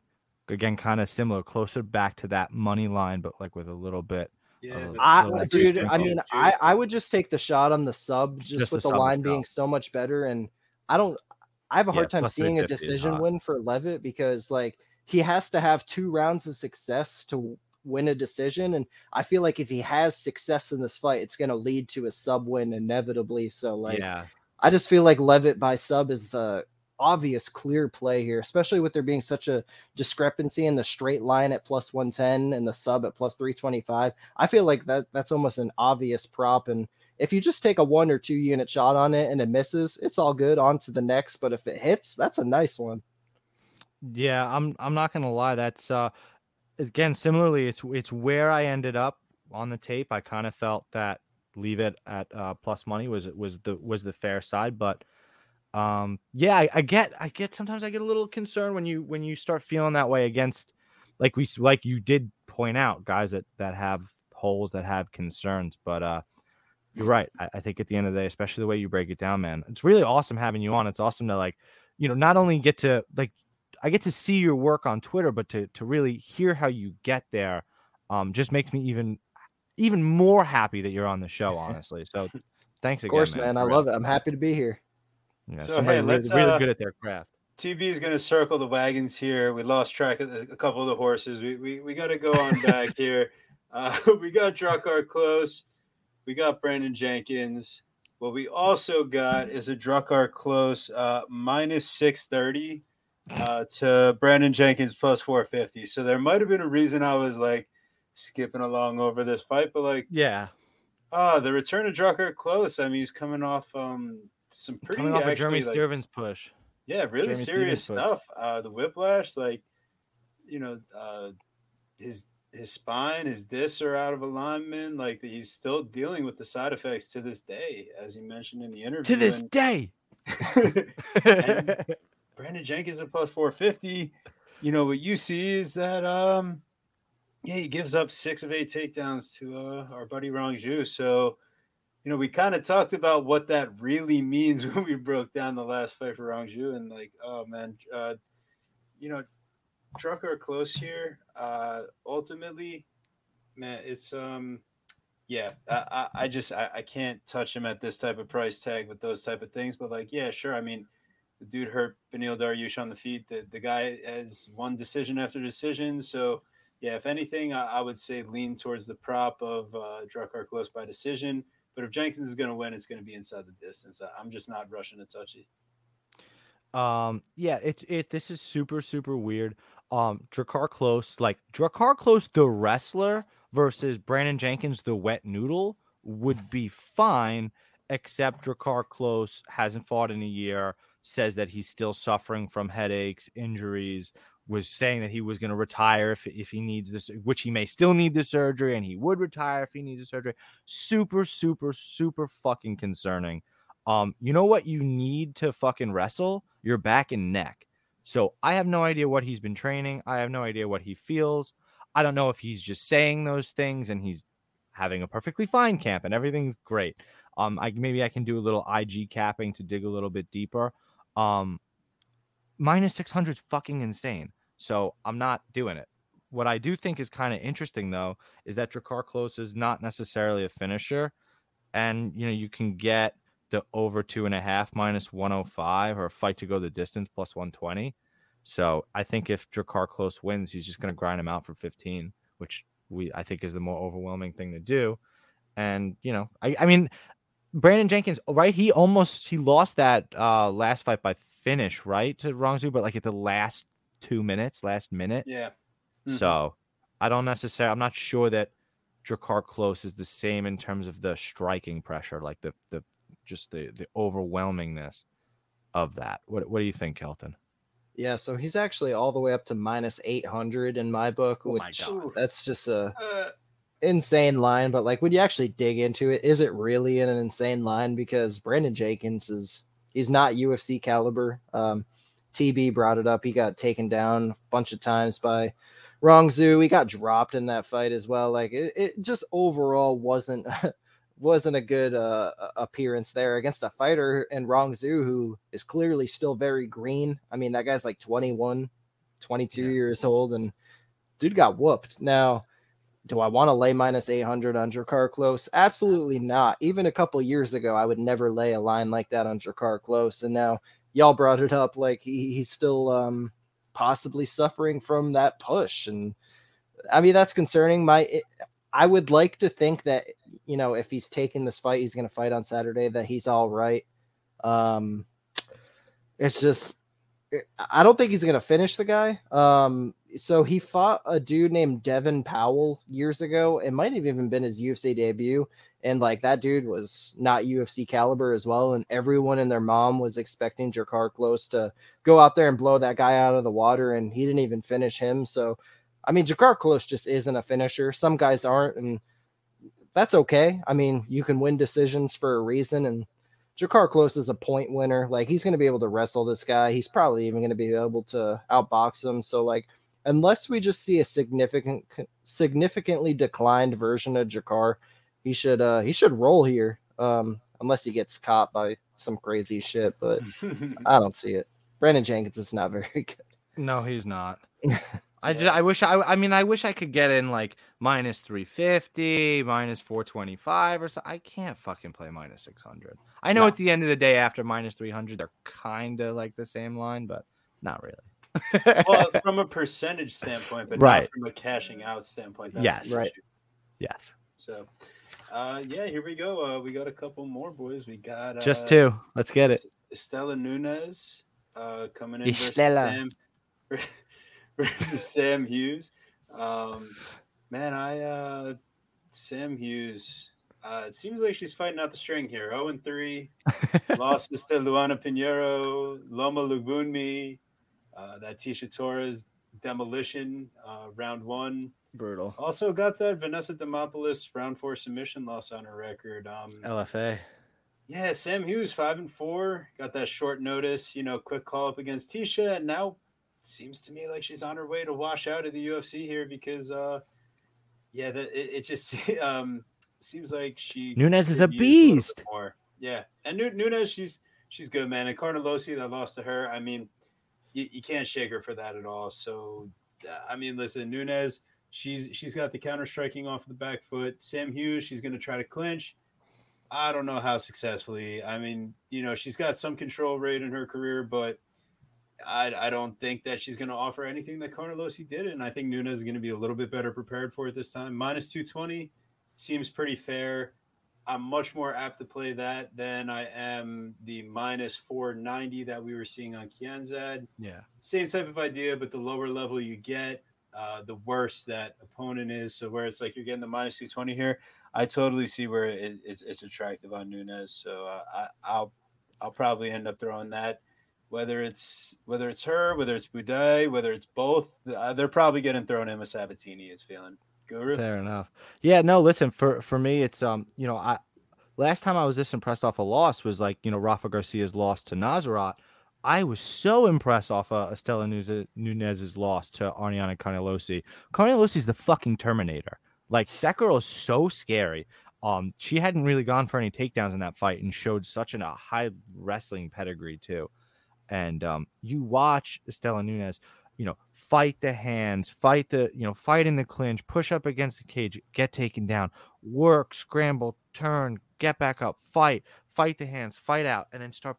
And she does it constantly, consistently. The problem is, as we know, Carnelossi's also a really good striker. So eventually she's getting too tired. She's getting Terminator's just still coming forward. She eventually just wears down, and in that third round, succumbs to a finish. But like I said, I was just so impressed, not only by Carnelossi, but by what Nunes showed by her.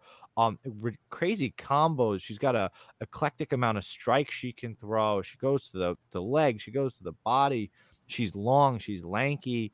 Sam Hughes is like kind of athletic, I guess, in terms of like she used to be a track and field athlete, and she likes to grapple herself, kind of clinch BJJ a little bit, but like, I don't know. Why did she pick him? I don't like, that's so mean. It's weird. It's just, she doesn't really do anything like excellent. So it's really, really weird. I like Nunes here. I think Nunes is parlayable. Like you said, very long-windedly, I think there's a bunch of different things we can parlay her to, and it's kind of about figuring out what it is. Kelton? So I indeed did that. I parlayed Estela Nunes with Pat Sabatini. I like Nunes a lot on the spot. I think Sam Hughes is about to go 5-5 out of the UFC. This is just a bad matchup for her, man. So I'm with you. I think Guru nailed that breakdown, by the way. I was impressed with that loss and against Carnelossi as well. Let's not even you didn't even mention Estela was coming off like a long layoff for that fight. Yes. She actually, speaking of USADA suspension, that's exactly what I remember being impressed with her tape then, and like almost wanting to pick her against Carnelossi, be like, no, you can't, because Carnelossi's too much of a beast. But I remember being impressed then, and then coming away from that fight still even more impressed, to your exact point, Kelvin. Yeah. And you mentioned how like we hadn't really seen the wrestling from Carnelossi before, and like she had to pull that out because the way the striking was going, Carnelossi was chasing her down and she was getting countered badly. This girl is Stella Nunes. She's a Muay Thai world champion in Brazil. Now she actually moved to the States. She trains an American top team. I think this is her spot to bounce back, man. She is going to put a striking clinic on Sam Hughes. It's just been so bad with Sam Hughes, man. Like, I get that it's Tisha Torres, but like she gave Tisha Torres her only like finish loss in the UFC. So like it's not about who you lost to, it's about how you lost. The last ones were kind of bad too. Like Luana Pinheiro, that's another bottom of the division girl, and even she 30-27 to Sam Hughes. I feel like Sam Hughes has to wear her down with wrestling here. There's just one problem. Sam Hughes hasn't landed a single takedown in the UFC. Now she's tried. I believe she's shot a few takedowns, but like 0-3. She's gotten them all stuffed. That's even worse than if she would have never shot a takedown before. Because if she had never shot a takedown in the UFC, I'd be like, oh shit, this will be the spot she's going to shoot. Maybe she'll get them. But the fact that I did see her shoot and they all got stuffed, that just makes me even more confident in Estella. And like Guru mentioned, even if we do get into situations of clinch and wrestling, like she did everything right to get out of those positions against Carnelossi. Carnelossi had a lot of takedowns in that fight, and the main reason why is because Estella kept getting back up. Yeah. And like not only that, Carnelossi, like, have you seen this girl? She is just jacked. Bro. She's the most jacked girl in the division, hands down, especially that Andrade moved up. Like, even if Andrade was still a 115 pounder, I think she gives her a run for her money. Carnelossi is fucking huge, man. Huge. And Carnelossi, like, a lot of people don't remember, she was having a lot of success against Angela Hill when they fought. Yes. Angela Hill's a top 10 girls, and Carnelossi was taking it to her. She ended up losing via doctor stoppage. So, like, Carnelossi is not a bad loss to have whatsoever, and it's extremely hard to fight to make your debut in. So, like, I feel like the UFC is doing Estella Nunes a big favor here, giving her this girl that's 0-3, about to be 0-4. Get her out of here, Estella Nunes. I'm gonna say highlight reel KO, which we do not see very often in women's MMA, but I just have a gut feeling here she is gonna put it on her in the stand up. What I think is so interesting, and then we will move on, and thank you for teeing that up. I think that's so interesting that last fight you got Luana Pinheiro at like -400 or more versus Sam Hughes. And I was thinking that especially since Luana Pinheiro fights next week versus Jessica Penne, I was like, I wonder what I would line Estella Nunes versus Luana Pinheiro at. And it's like, well, I kind of think I would lean Nunes. Like, I think Nunes would be the favorite because Pinheiro is just going to try to grapple, and I'm not sure that she's a good grappler, but I'm not sure that she's such a physical wrestler that she'd be able to take Nunes down either. So you're telling me that a fighter I think is worse was -400 against now a fighter I think is better at -200. That's like kind of some convoluted MMA math, but more to the point that I think that there's value on Nunes. So let's move on to this last one. This is it. This is the moment that people have been waiting for. The end of the podcast, is that what people have been waiting for? I mean, listen, we got a lot of people in here. Thanks so much to Kelton for reaching out, getting the word out, and listen, thanks so much everyone for joining us. Throw a like, subscribe to the channel, make sure you're subscribed and following Kelton everywhere he's at, MMA Kelton. And yeah, I mean, listen, we made it to what you guys have been waiting for. Alateng Haley versus Kevin Croom. Listen, I'm just saying, I saw Curry Ninja up in there asking about, here we go. We finally made it. Did we discuss Croom versus Haley? We made it, guys. So yeah, ultimately this fight, yes, I'm not so sure. This is it, right? Yeah. Well, it's funny. It's Curry Ninja. If you guys can read that, a lot of you can't. He's kind of like the over 2.5 for both of those fights. My read on this fight was the fight to go the distance. I didn't necessarily love playing aside. I kind of just lean the fight to go the distance. Yeah, I mean, it's gonna be ugly. Alateng Haley loves getting a little scrappy fist fights from distance, but for a guy that has some pretty solid wrestling, 86% of the time at distance, that's a little sketchy here against a guy in Croom that will just talk about a wet noodle. I mean, this dude has been taken down 6 out of 8 times so far in the UFC, and yeah, I mean, now cutting down to 135. That's a huge variable here. Trying to save his job in the UFC. And now let's say, Lee, will he be able to overcome the size advantage? And if he does, I could see him, having some success in the wrestling just for a guy that doesn't really show that he's used it that often. Yeah, man, I mean, he has 7 out of 21 takedowns attempted, but only 10% control overall. He loves spending time at distance. So, I really do like that guru, that Curry Ninja. Like, let's get this fight to go the distance. That ultimately is the prop that I want to play. And right now, the over 2.5 at -170, and the fight to go the distance -150. To me, that's almost just like a straight play. Guru, anything else on that? No, not listen. He's Alatang's he's an orthodox fighter. He's got the wide stance, right? He keeps his hands in like this really weird spot where not only is he gonna get hit to the face, but he also gets hit to the body, which you saw in his Casey Kenny fight where his fucking body is like almost bleeding from the body kicks that he just keeps eating. Really unfortunate for him. And it's kind of like I believe he keeps his hands there because he's not quite a boxer, and he kind of wants him where he's gonna go for a takedown. And you want him to think you are, but he's not doing that, to all of our frustration. The problem is that Kevin Croom, while he kind of throws like kind of winging kicks and punches, like he's got like kind of an interesting striking style. He doesn't really have much power or anything. Like, he's not going to command much respect on the feet in terms of that. You watch somebody like Boom, like walk him down. You're just seeing Croom throw haymakers walking backwards. Like, that's not going to go well versus Alatang either. So I find it very tough to pick Croom here. You've got to be very concerned about the weight cut. You got to be very concerned about his job on the line.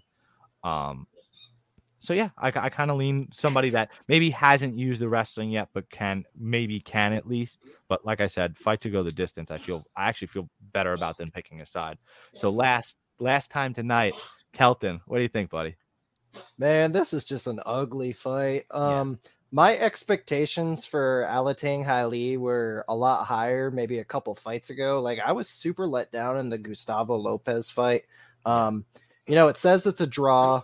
Haili did get a point taken, so if he didn't get that point taken, Alatang actually would have won unanimously. However, most people actually scored that 2-1 for Gustavo Lopez, and I'm actually in that same boat. So I actually think Gustavo Lopez kind of got, I won't say robbed, but it came down to the round one. Gustavo clearly won round 3. Alatang clearly won round 2. There was the point deduction in round 3. It came down to whoever won round 1. It was super close, but I gave it to Gustavo. So, like, in my eyes, Alatang lost his last fight against a guy I feel like he probably should have beaten. So I'm absolutely not ready to lay the -170 or whatever it is on Alatang Haili here. I think if you were to bet a side, it probably would be the dog odds on Kevin Croom. I feel like he does have some grappling upside here. And it's not just the grappling, it's the pressure. I feel like he's going to be the one going forward. Alatang's going to be the one backing up. It's just going to be ugly, man. It's just all about how Alatang bounces back here. It's how we haven't really seen him fight a guy like Kevin Croom. I mean, Kevin Croom's a really, like, he's a difficult guy to prepare for. Like, there's not really a specific fight I can look at Alatang Haili and say, oh, let's see how he did against this guy. He's similar to Kevin Croom. Like, this is a weird one, man. I feel like Croom can have success with the pressure, but all in all, but how long can he pressure? Yeah, that's cardio. Definitely a fair question. Alatang Haili's cardio isn't the greatest either, but I feel like he is the guy with the slightly higher ceiling. He's a little younger. I feel like his strikes will have a little more pop on them. He should be able to stuff the takedown. So, like, I think he's the rightful favorite, and I'll pick Alatang Haili, but from a betting perspective, +150 or better on Croom, like, I don't hate it. Yeah. Wow, that's interesting. I definitely it's a super tough fight. Not anything that I necessarily want exposure on the side, but what a hell of a way to break that down, though. One thing I did want to ask, and it's super unplanned. I don't have anything on it, But Bellator 277, I had a feeling that my man MMA Kelton might have something. So did you have anything you maybe want to kind of share to the viewers? Because it's a sick card, right? You got AJ McKee versus Patricio Pitbull for the featherweight championship, and you've got Vadim Nemkov versus Corey Anderson for the right? Isn't that for the light heavyweight belt too? Like, that's fucking sick.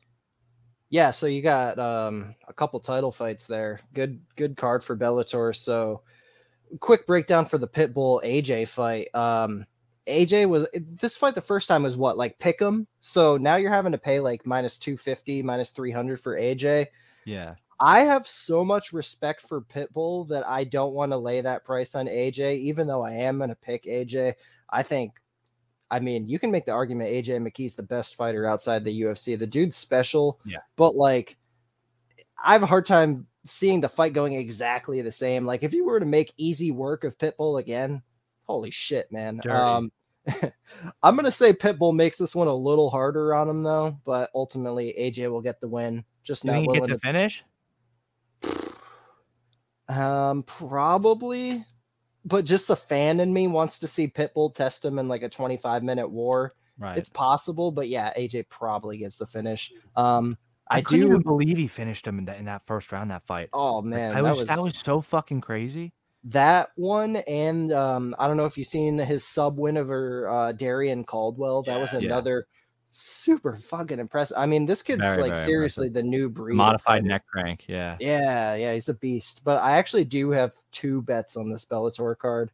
Okay. So I do have Vadim Nemkov against Corey Anderson. I feel like we've seen Vadim Nemkov get tested like this multiple times before. Similar spots, like former UFC guys as well. Like, you can make some high comparisons. The Ryan Bader fight, another wrestler. He starches them. He stuffs any kind of takedowns. Phil Davis fight. He stuffs the takedowns. Corey Anderson needs takedowns in this fight. Let's be honest here, because that chin is suspect, man. It has been from the UFC days. I feel like his Bellator competition has been kind of light up to this point. And man, Vadim Nemkov, speaking of some of the best fighters out of the UFC, like, this guy's one of them. He's got that Sambo championship background. The dude can wrestle for days. He's super dangerous on the feet. Like, one of the most beautiful head kicks you'll see. I think it was the Ryan Bader one. Like, dude is a monster, and I feel like he knocks out Corey Anderson. I feel like he can stuff the takedowns and touch that chin. Simple as that. I don't know why it's minus 160. It should be minus 260 in my eyes. Wow. And then there's a fight right before that. You got former UFC fighter Tim Johnson. He's taking on Linton Vassell. I bet Linton Vassell in that fight. Linton Vassell's a guy I've been watching for a long time. He used to be at light heavyweight, and he recently moved up to heavyweight in recent years. Also moved to Sanford MMA in recent years. He's a little older, but I like this dude, Linton Vassell. I feel like he can beat most guys in Bellator other than like the elite of the elite. And Tim Johnson, I'm not just got knocked out by Fedor. I'm so confused. I mean, how is he fighting before Fedor, even though he just got knocked out? I'm so confused. Yeah, man. That's a good pick. yeah. Linton Vassell should roll here, I think, standing or grappling. So I like both those guys. Yeah. Awesome. You're not going to hear any back and forth argument from us because we don't break down Bellator, but I had a feeling that you might have a play. So thank you for giving us our first ever Bellator breakdown here on Chronic Combat Conversations. And thanks so much for joining us for your first 2022 podcasting experience. You were awesome, dude. This card was honestly fairly challenging. This was actually our 50th podcast ever, which was also really cool. So, yeah, thank you. But seriously, you really, really helped us flesh this crazy mess out and made it feel honestly a lot less messy. Like, I kind of felt like I was maybe complaining a little too much, and you had such a great handle on it. So, thanks so much for being here, bud. Of course, man. It's crazy. You look at these fight cards, like when you're getting into the very beginning of your research, you'll kind of look at the card and be like, oh my God, this looks awful. And then you look at the lines and you're like, oh my God, I don't see anything I like here. And then you start to dig in and do a little bit of research and it just comes to you. I love the process of researching the fights. And it was even more fun to come on here and break them down with you guys. Appreciate you having me on.